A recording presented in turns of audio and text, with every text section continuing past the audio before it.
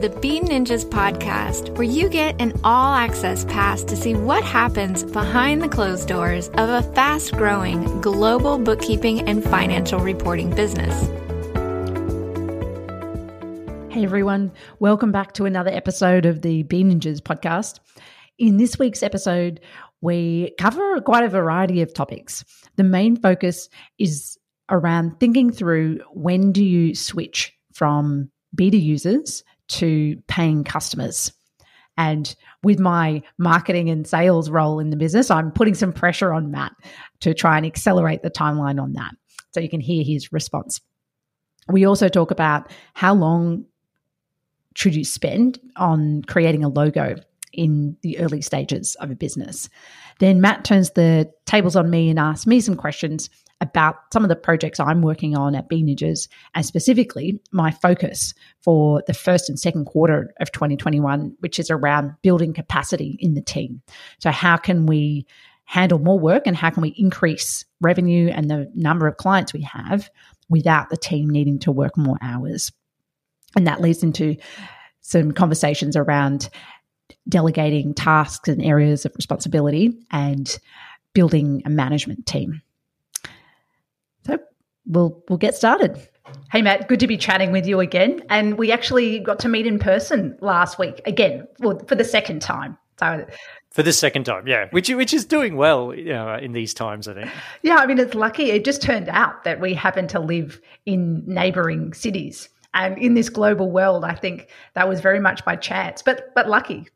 Yeah, it's. I mean, it feels like. I mean, you're right. We're about an hour and a half away, but it does feel like there are different cities, and there's not too much crossover. Particularly with the sort of jobs we've got. But we're lucky that we can sort of catch up and meet in person like that, and sort of have those conversations that just come up when you're face to face. We've talked quite a bit on the Bean Ninjas podcast about culture and building relationships and running remote teams. And something that I find helpful or a framework is talking about the difference between maintaining relationships and building relationships. And I think it's hard to build a relationship online. It can be done. Once you've met someone in person, then I find I've got a much better sense of who they are, having sat down for a coffee or for a meal. And then everything has more context when you're talking online. Yeah, I think that's definitely. I think there's still something about being face to face, even with things like Zoom and online conferences and things like that. It's still, I don't think anyone's sort of really recreated the magic that you get from being there physically. And I noticed when we were chatting, we had dinner, the two of us together with Tracy, our business partner, and that's when ideas get sparked. When you're chatting and then throwing around ideas. And I find it hard to recreate that on a Zoom call. I find myself on a Zoom call more wanting to stick to a set agenda and work through things in an efficient manner, which doesn't leave room for the magic that can happen if you're spitballing ideas or bouncing ideas off each other. Yeah, I think it's I think you got a good point about building versus maintaining. I've had people that I've worked with before where we have been able to work well remotely, but I think it takes a very specific personality. The sort of personality where we can be on a call together and we're comfortable with having 5 minutes of silence while we're on the call because we're both just thinking, and then we just start up a conversation about something again. But that's a super awkward thing to try and create with someone if you don't know them very well. Yeah, definitely. Well, let's jump into it. What have you been working on since we last chatted? And have you faced any challenges, anything that you've been learning? So we're sort of pushing ahead getting beta testers onboarded at the moment, and that's actually gone pretty well. I think it's sort of really showing the advantage of, for me, partnering with people like domain experts that are in the industry with clients like yourself and Tracy, because you've been able to draw on your respective networks and refer some people, and also promote the opportunity to come and beta test this software. And people have seen, the credibility that comes with someone like Tracy posting and saying this is available for testing. So that's been great. We've got, I think at last count, 4 users now that have installed Crossbeam and connected their store, and we've started importing data for them. And that's been, I mean, there's nothing like putting it in front of a person to see all the assumptions that you made and which ones are right and which ones are wrong. And that's been super helpful. There's been a bunch of things that have come out of that I've been busy fixing. But there hasn't been too many sort of showstoppers, which is good. There's nothing yet that's been like, no, this isn't going to work at all. It's just been, well, this needs to, this setting needs to support more options and things like that. So that's been really good. I've been reworking the way we're importing payments, and I got that deployed this morning. So that's now running smoothly. We're getting better, sort of faster and more reliable way to import payments. And so from here, I'm now feeling a little bit of pressure now, because there's quite a few things on the go. I think there's sort of 3 different sort of fronts that I've got to work on now. I've got to get some marketing assets together, because we need to list Crossbeam in the Nido partner directory. And so we've got to get a landing page, and I've already got things like a terms and conditions document, a privacy policy. It's all this sort of stuff that you need to get done that doesn't really improve the product, but you need it there before you can launch it. So that's slowly progressing. There's also some other things we need to do, like we need to build support for subscriptions so we can charge people, and we need to build a better onboarding workflow. And then finally, there's still other, features or just enhancements that I need to make. So different settings that we need to support, different automations that we need to add that have come out of the beta feedback. And at the moment, it's just a tough job of trying to prioritize all that and figure out which is the best one to do first. Yeah, when there's only one Matt. There is only one Matt. Yeah. And not enough hours in the day. And a topic that we were discussing in Slack today, which I think ties into this, was me coming from the sales mindset of, when do we switch? So what is the point that we switch over from a beta user to a paying customer? And how do you know that it's the right time to do that? Because the advantage of having someone as a beta user is really the learning. It's the feedback that they're giving us on how to improve the product. Whereas it's a different conversation to ask someone to be a paying user. And I find that interesting. I think we'll learn from a sales perspective when we're asking people to pay, but then it's not the same in terms of how lenient or how flexible I think people are as a paying user compared to if they're in that beta mindset. So that's one question. And then there's a related question, which is thinking about what's the ideal volume of beta users. And we talked about that in our previous episode, but I think that is a moving target and it changes as the product evolves. So interested to get your opinion on what that looks like at the moment. Yeah, I think these are good points. So more beta testers is good, right? More feedback is good, up to a point where at the moment, each beta tester involves me getting on a Zoom call and onboarding them, which is good. It's the best way to get feedback at this point. But that's also time consuming. So there's a trade-off there to how many I can onboard with and still have the time to be able to work on the issues that come out of having a beta tester. And that's just part of the struggle of being sort of a solo, or not a solo founder so much in this sense, but sort of solo developer and product developer. And then, so I think, we need to balance that. But we also need to start thinking about, well, we can't be beta testing forever. Mm-hmm. At some point, we've got to start, saying this software is doing a job for you and it's helping you out and you should be paying for it. We don't want to wait too long, because I think if people get used to using it for free, we'll get 2 problems. First of all, we'll get feedback from the perspective of it being free. Mm-hmm. You can be pretty happy with a piece of software if it doesn't cost you anything. But if we actually say, no, we want you to pay this much per month, we may get very different feedback and expectations from people. And then the other option is that we can't let people use it for free too long and suddenly turn around and say, no, you've got to start paying. We need to let them know that they are going to have to pay for it. Eventually, how much, what sort of time frame.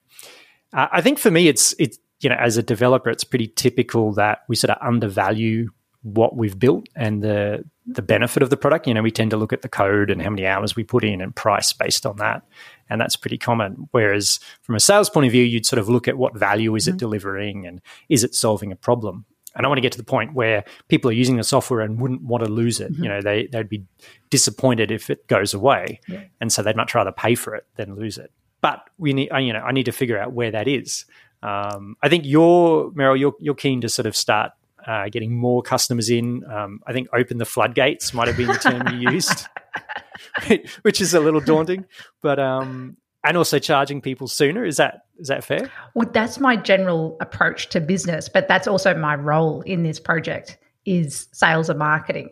And my general approach, not having built software before, is to try and sell as early as possible, because I think you get great feedback from the sales process, even though our sales process might be more of an interaction with our website and an onboarding call, potentially. We're still figuring that out. And then also, you alluded to this, which is having paying customers means a different kind of feedback. So part of it is about what we'll learn through paying customers. And then the other is, if my job is sales and marketing, it means increasing the number of paying users. So that's the mindset that I should be bringing to the conversations that we have about Crossbeam, is how can we grow faster? How can we have more paying users sooner? And we need to balance that. So I'll come to the conversations with that, looking at things through that lens, but we need to balance that with giving a good experience and building the product. But I think it's good that sometimes, often they're competing priorities between marketing and product. And so it's good to have that balance, all those conversations. Yeah, I think having someone pushing that angle is, number one, it's just good to have someone thinking about it, because it reminds me to keep focused on that. I can't just build the best product that nobody uses. Mm-hmm. That's not going to be much of a success. So yeah, it's good to have someone that's sort of keeping their eye on, when can we get more people in? When can we start expanding our coverage? So yeah, I think it's something we've got to figure out. I'm hoping that we'll get maybe another 10 users over the next couple of weeks. That to me feels like a sustainable sort of rate, depending on what sort of feedback they get too, because we might get a beta tester that gets on and it works fine, does everything they need. And another beta tester might get on and they've got a completely different workflow or a different setup, or they're using some other tool. And out of that comes a lot more, not necessarily things we need to fix, but just a lot more sort of engagement with them and discussion. And we need to think through, do we prioritize what they need over what the other customers need? If we have 10 of those, it's probably going to be a lot of work and we won't get much done. And so that's where it's a little bit up in the air. We don't know what kind of feedback we're going to get. So it's a little bit hard to predict the few weeks after that and how that may impact things leading up into the launch. Right. And we also need to remember that, we're dealing with some sort of sensitive areas of people's businesses too. If we were just launching a Slack plugin, or I shouldn't say just a Slack plugin. Those, you're dealing with people's communications there, but we're going to be pushing data into people's Xero accounting systems. So we don't want to mess that up. We don't want to start sending in, bad data or create more work for them or anything like that. Yep. So we need to have a sort of a base level of reliability that we're comfortable with, I think, before we get too many people onboarded. Yep. Now, I wanted to go off on a little bit of a tangent, which was around the process we went through to create the logo. And I think it's an interesting story because I think we've applied startup methodology in terms of executing quickly and doing the minimum that we needed to move on and focus on other things. So do you want to quickly talk through how you actually ran it? So we needed a logo. How much time did you spend on it, and how did that process work, and how did you think about it? So yeah, we needed a logo. I had a placeholder image that I can't even remember where I got it from. It was probably like a public domain site or something. But our partner Nido, who the e-commerce platform, they sent me an email with a list of marketing requirements, and one of those is like, supply us a logo in these dimensions. And I immediately thought, right, we're going to need a logo. It's probably that point where we need something. And so I started thinking, what do we do from here? There's a couple of options. In the past, I've tried using designers on sites like Upwork or a couple of other sort of marketplaces. Fiverr is another one I haven't used, but I know people go to Fiverr and get work done there. But for me, at this point, I don't have a strong opinion or sense of what the brand of Crossbeam is or what image we should be putting forward. I just needed something that looked reasonable. And I remember there's like some logo generation websites. So I had a Google for one of those and came across, I think it's called Looker. I'll check that and get the URL. But it basically just, you put in some terms and some color preferences, and it uses some sort of AI or machine learning algorithm to generate lots of different options. You then sort of narrow those down and you can tweak them a bit. And you can then buy the logo and a few other assets. And I think it was about $80 US. And it took me about probably an hour or so to do. And it's not as good as if we went out and hired a designer to do it professionally. But it's good enough. And it means that I can move on and get the rest of those marketing assets done now to be sent over. And I'm not going to have to be, waiting 2 weeks to do revisions on a logo. And the other important thing is, like, we can always change it later. This isn't the last logo that we're going to produce. It might be good for a month. It might last us. I suspect we're actually going to probably have it longer than we think. But for now, it'll do the job, and we can replace it when we've got an idea of what we want, and we've got some budget to do something better and some time to think about something better. Yeah. And I think that story is perfect. It captures what's essential right now, which is building a good product that solves a problem and getting beta users and then paying users. And the logo just needed to be not bad. And it's decent. I think it's decent. But we didn't need to go through a branding exercise. We don't have enough information to do that. And I think there's lots of little obstacles like that founders can let get in the way of actually executing on what matters. And so, Matt, you spent an hour on that. It looks okay, and we can move on. But it would have been very easy for some. I mean, you can spend a month on a branding process and mood boarding and brainstorming things and tweaking the font. And as you said, you can rebrand later. And that's exactly what we did with Bean Ninjas. We actually created a text font ourselves, paid for the font, and that was it. So same thing, took an hour to create the logo, and it was bad. It was worse. The one we have now is decent. That was pretty bad, but we had it for about a year because it just wasn't the priority. But it didn't stop us getting customers, and then we did a full brand refresh, and we're actually doing another one. We finished one recently, so it's always something you can improve on. Yeah. I mean, I think it depends. Like if I was a real estate agent or something like that, probably branding is probably far more important.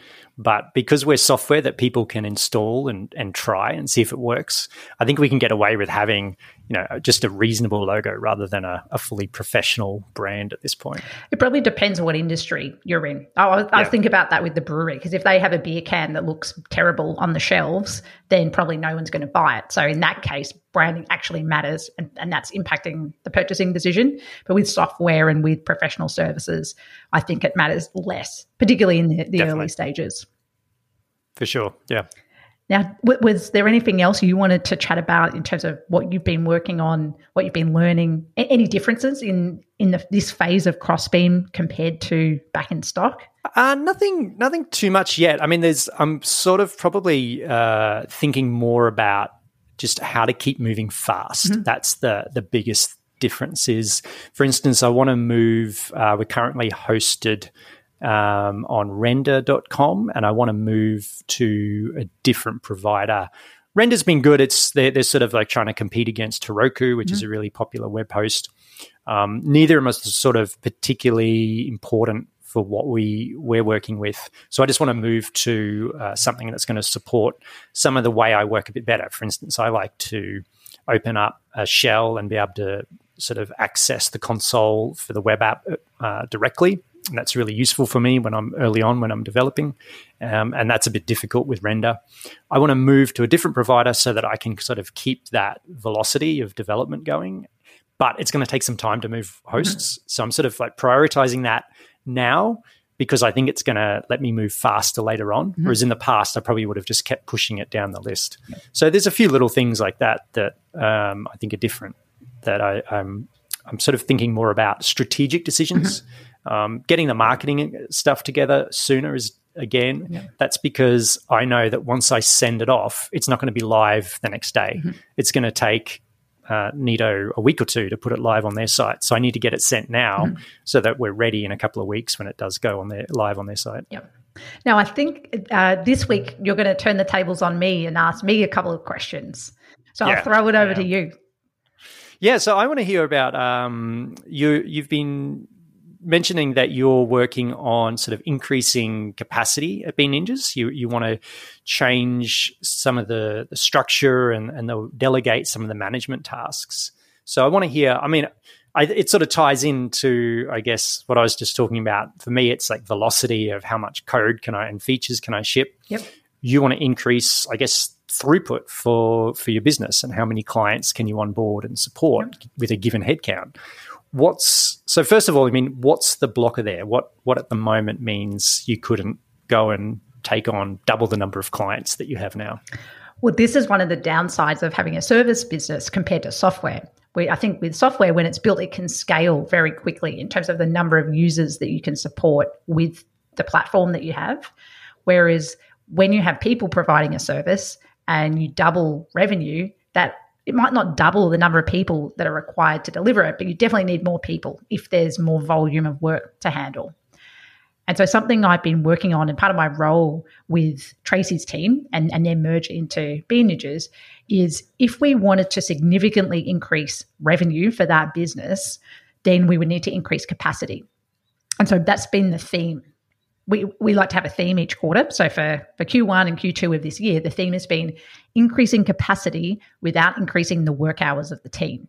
And so whenever we're running sprints or whenever we're talking about projects, it needs to feed into that goal. And the last part of that is important, because you could just say, well, to increase capacity, we just need everyone to work harder and we want people working on Saturdays and look, you just got to put in some extra hours. But I don't think that's the right approach. Part of our core value, or one of our core values, is around freedom and allowing people to do great work, but also have balance and actually enjoy things outside of work. So that strategy does not, in terms of asking people to work extra hours, is not really in alignment with the kind of business we want to run. So then I looked at, well, where are the roadblocks? And to do that, I needed to spend time with everyone in the team. So when I first started, I did one-on-one calls with all of the core team members and really tried to map out, how does the team work, who's responsible for what, where are the bottlenecks, and what should I tackle first? And so in thinking about that, I realized that Tracy has a lot on her plate as the general manager of Australia, and that anything that doesn't fit neatly in a bucket ends up on her plate. So we've got one bottleneck there, particularly around if we try to do more business development, which is her role. We won't be able to do that and grow our revenue significantly if she's not free. So I wanted to tackle that task, but there was no one to delegate her work to. And so, then I looked down the list. Okay, well, I need to free up some other people in the team. So how are we going to do that?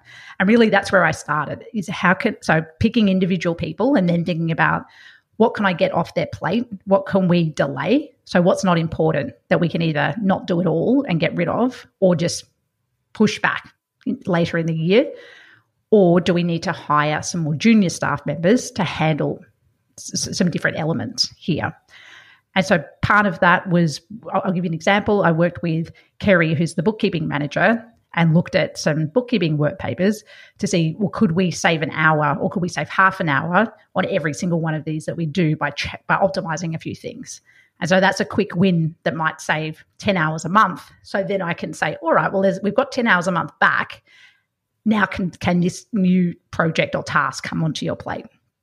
So I think it's hard to convince someone to take on extra work if they're already feeling like they're at capacity. So it's really, well, what can I do to create space first? And the other way to create space was hiring some additional team members. And so we've just had 2 new team members join. But again, there's work in recruiting, there's work in onboarding, there's work in training. And so we needed to create the space to do that too. So it's been a challenge thinking through what's the right order to do that, and also not overwhelming team members with change. So there's probably lots of other stories and projects I can talk about within that, but that's probably a good start. Are there things that, when you say there's things that we're going to delay or not do, are there things that you just decide that these aren't worth doing? Or is it basically everything needs to get done? It's just a matter of, prioritizing it. So something like client work, that needs to be done, and there's deadlines like BAS lodgements around that. So that's not something that could be moved. And then with internal accounting, there's some things like chasing up debtors, so people that owe you money, that needs to be done right now because cash flow is important. But maybe organising the accounts in this particular way and doing our internal end of month close, it might not be how I want it, but we could push that back 6 months and the business is going to be okay. So it's not a top priority.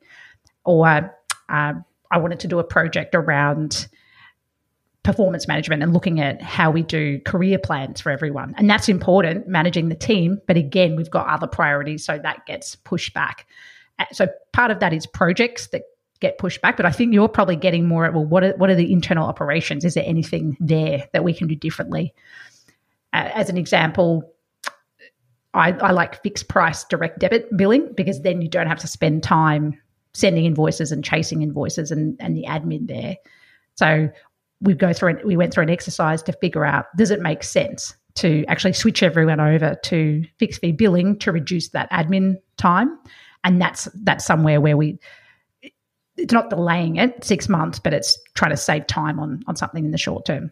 So that's fixed bill, like billing your clients a fixed amount every month, so you don't have to figure out what you need to bill them each month. Is that right? Yeah, and so the Beaninges Australia team does that for a lot of their clients, but not every single client. And I think that's been because sometimes the workload could vary month to month or quarter to quarter. Do clients have a preference? Like, do they prefer the fixed billing? It seems to me that they would prefer fixed billing if they think it's reasonable, but I might be wrong. Well, that's what I thought too. But we have had pushback occasionally from clients that prefer to pay for the work that they know's happened, even though I think it makes it harder to budget if you don't know exactly what the fee is going to be. But yeah, I made the same assumption as you, but it seems like not in every case. Yeah, I think that surprised me. I would have thought, me personally, I prefer a fixed amount and I know what's coming up, and sort of reducing that, optimizing that away as much as possible, I think is really helpful. Like even things like some SaaS subscriptions that I pay for, I'll switch those to annual billing if I can, just because then I don't have to enter a receipt every month.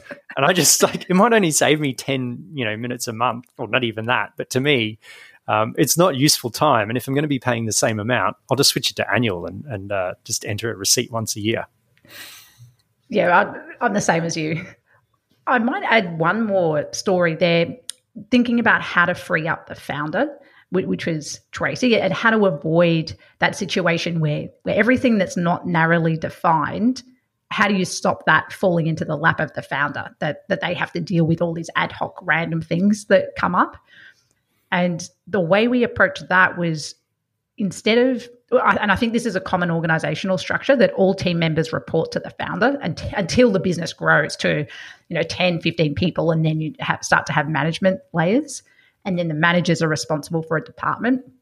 So that's something else that we've been implementing and working towards, that it's pretty clear that most tasks within the business fit within 3 buckets. There's the bookkeeping team, there's the tax team, and then there's internal operations, which is things like finance, HR, IT. And so we have identified someone within the business that can grow into a manager role for each of those departments, and they're either in that role or working towards that at the moment. And then it became very clear, if an ad hoc task comes in that kind of sits in the internal finance bucket, well, then that goes to that person.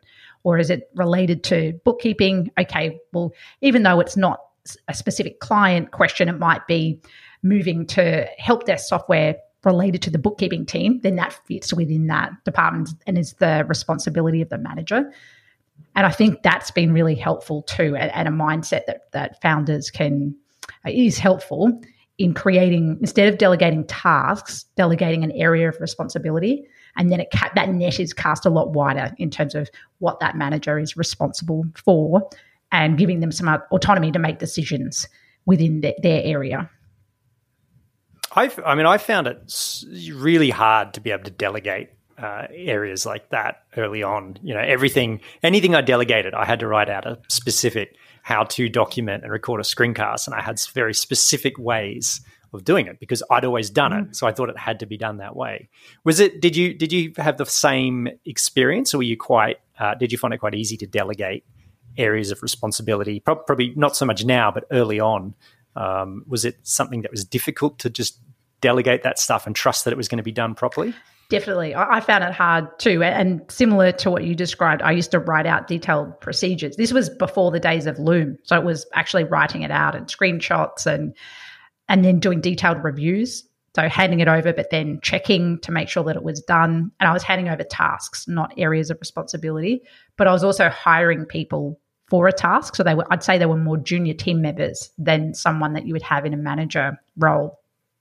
So it actually took years to evolve from that. And now I prefer to hand over an area of responsibility and then say to that person, it's your job to create all the procedures. It's your job to hire the right people for that team. But that's a different kind of person that you're hiring that can take on that level of responsibility. Right. So you've got to, if you're going to do that, if you're going to delegate an area, you need to make sure you're hiring a person that can take on that area and be responsible for it. Yes. Or have the ability to grow into it. I also like promoting from within. So it might be someone that's had strong technical capability, but they've got good people skills. Maybe they've got some project management skills and they're interested in learning how to manage people. Then I think that's a nice transition. I actually think that works better than hiring a new manager in. I like to try and promote from within, but you've got to have the right talent in order to find someone that you can promote internally. Right, yeah, you've got to have people that have got the ability to grow into that, the hunger for it and the interest. Yeah, definitely. And has there ever been anything where you've delegated it and it's gone wrong and you've been unhappy with you didn't say do it this way, but the way someone handled it didn't work out well or you didn't agree with it? It would have happened for sure. And I'm struggling to think of a specific example of that. Well, actually, I can go back. I'm just wondering, how do you handle that? If, is it because if you haven't said do it this way, how do you handle when something goes wrong and, avoid having that happen again in the future? So I think it's important to allow mistakes to happen. And I actually have gone to the extreme of not diving into help when we had a transition from one bookkeeper to another, and we ended up losing a client where I decided not to dive in and help. This is going back many, many years, but I thought it was important. There was a lot we could learn. So even though it hurts if you lose a client, I thought that the learning experience and seeing the consequences of what we hadn't done well was actually really important. So in this situation where you've got a team member that's not done something the way you would do it and it hasn't gone well, I think that's a good learning exercise as long as the learning actually happens. And so that's where I think doing a post-mortem or a debrief is important and having that team member think through, well, what was the situation, what went well, what didn't, what could be done differently, and then not stopping there, then it needs to be turned into action items. So what would be done differently? Well, does that mean we need to schedule something? Does that mean a procedure needs to change? Does that mean we need to email clients? Because I feel like there's not that much point in doing the post-mortem if you're not going to take action. So what needs to change? Yeah, I think that, this is something that I think about a lot. It was a similar sort of, less so much with people, but when I think about, servers and systems and databases, and if we have downtime, we need to do the same sort of thing. Why did it go down? What can we do? What can we change and make sure it doesn't happen again? And it's that incremental improvement that I think adds up over time, and then you can build a really robust and stable platform, or I guess a robust and stable team. Yeah. And I think it's often system related. So that's the first place that I go is, was there a breakdown? So was our system not followed, or was there actually a breakdown in the system? Because if there was, then fixing the one-off error is not the bigger question. Is where was the system breakdown and how do we fix that? Which I think that's what you just mentioned as well from a software perspective. For sure. Well, I think we're pretty much at time for this week. And I enjoyed some of those questions you asked me. I haven't thought about some of those things for a few years, particularly around the delegation side of things. So that was interesting. Were there any parting comments that you wanted to share or thoughts before we wrap up until next fortnight? No, I don't think so. I'm hoping that, we'll be able to talk a bit more about the launch of Crossbeam in a couple of weeks and how that's progressing, or how it's not progressing, depending on how the beta process goes. So it should be interesting, to see where we're at in a couple of weeks. I think it'll be that we'll either have moved forward a lot, or we've got some problems to sit down and talk through. Awesome. Well, good chatting with you, Matt. See you later. See you, Meryl. Thanks. Bye.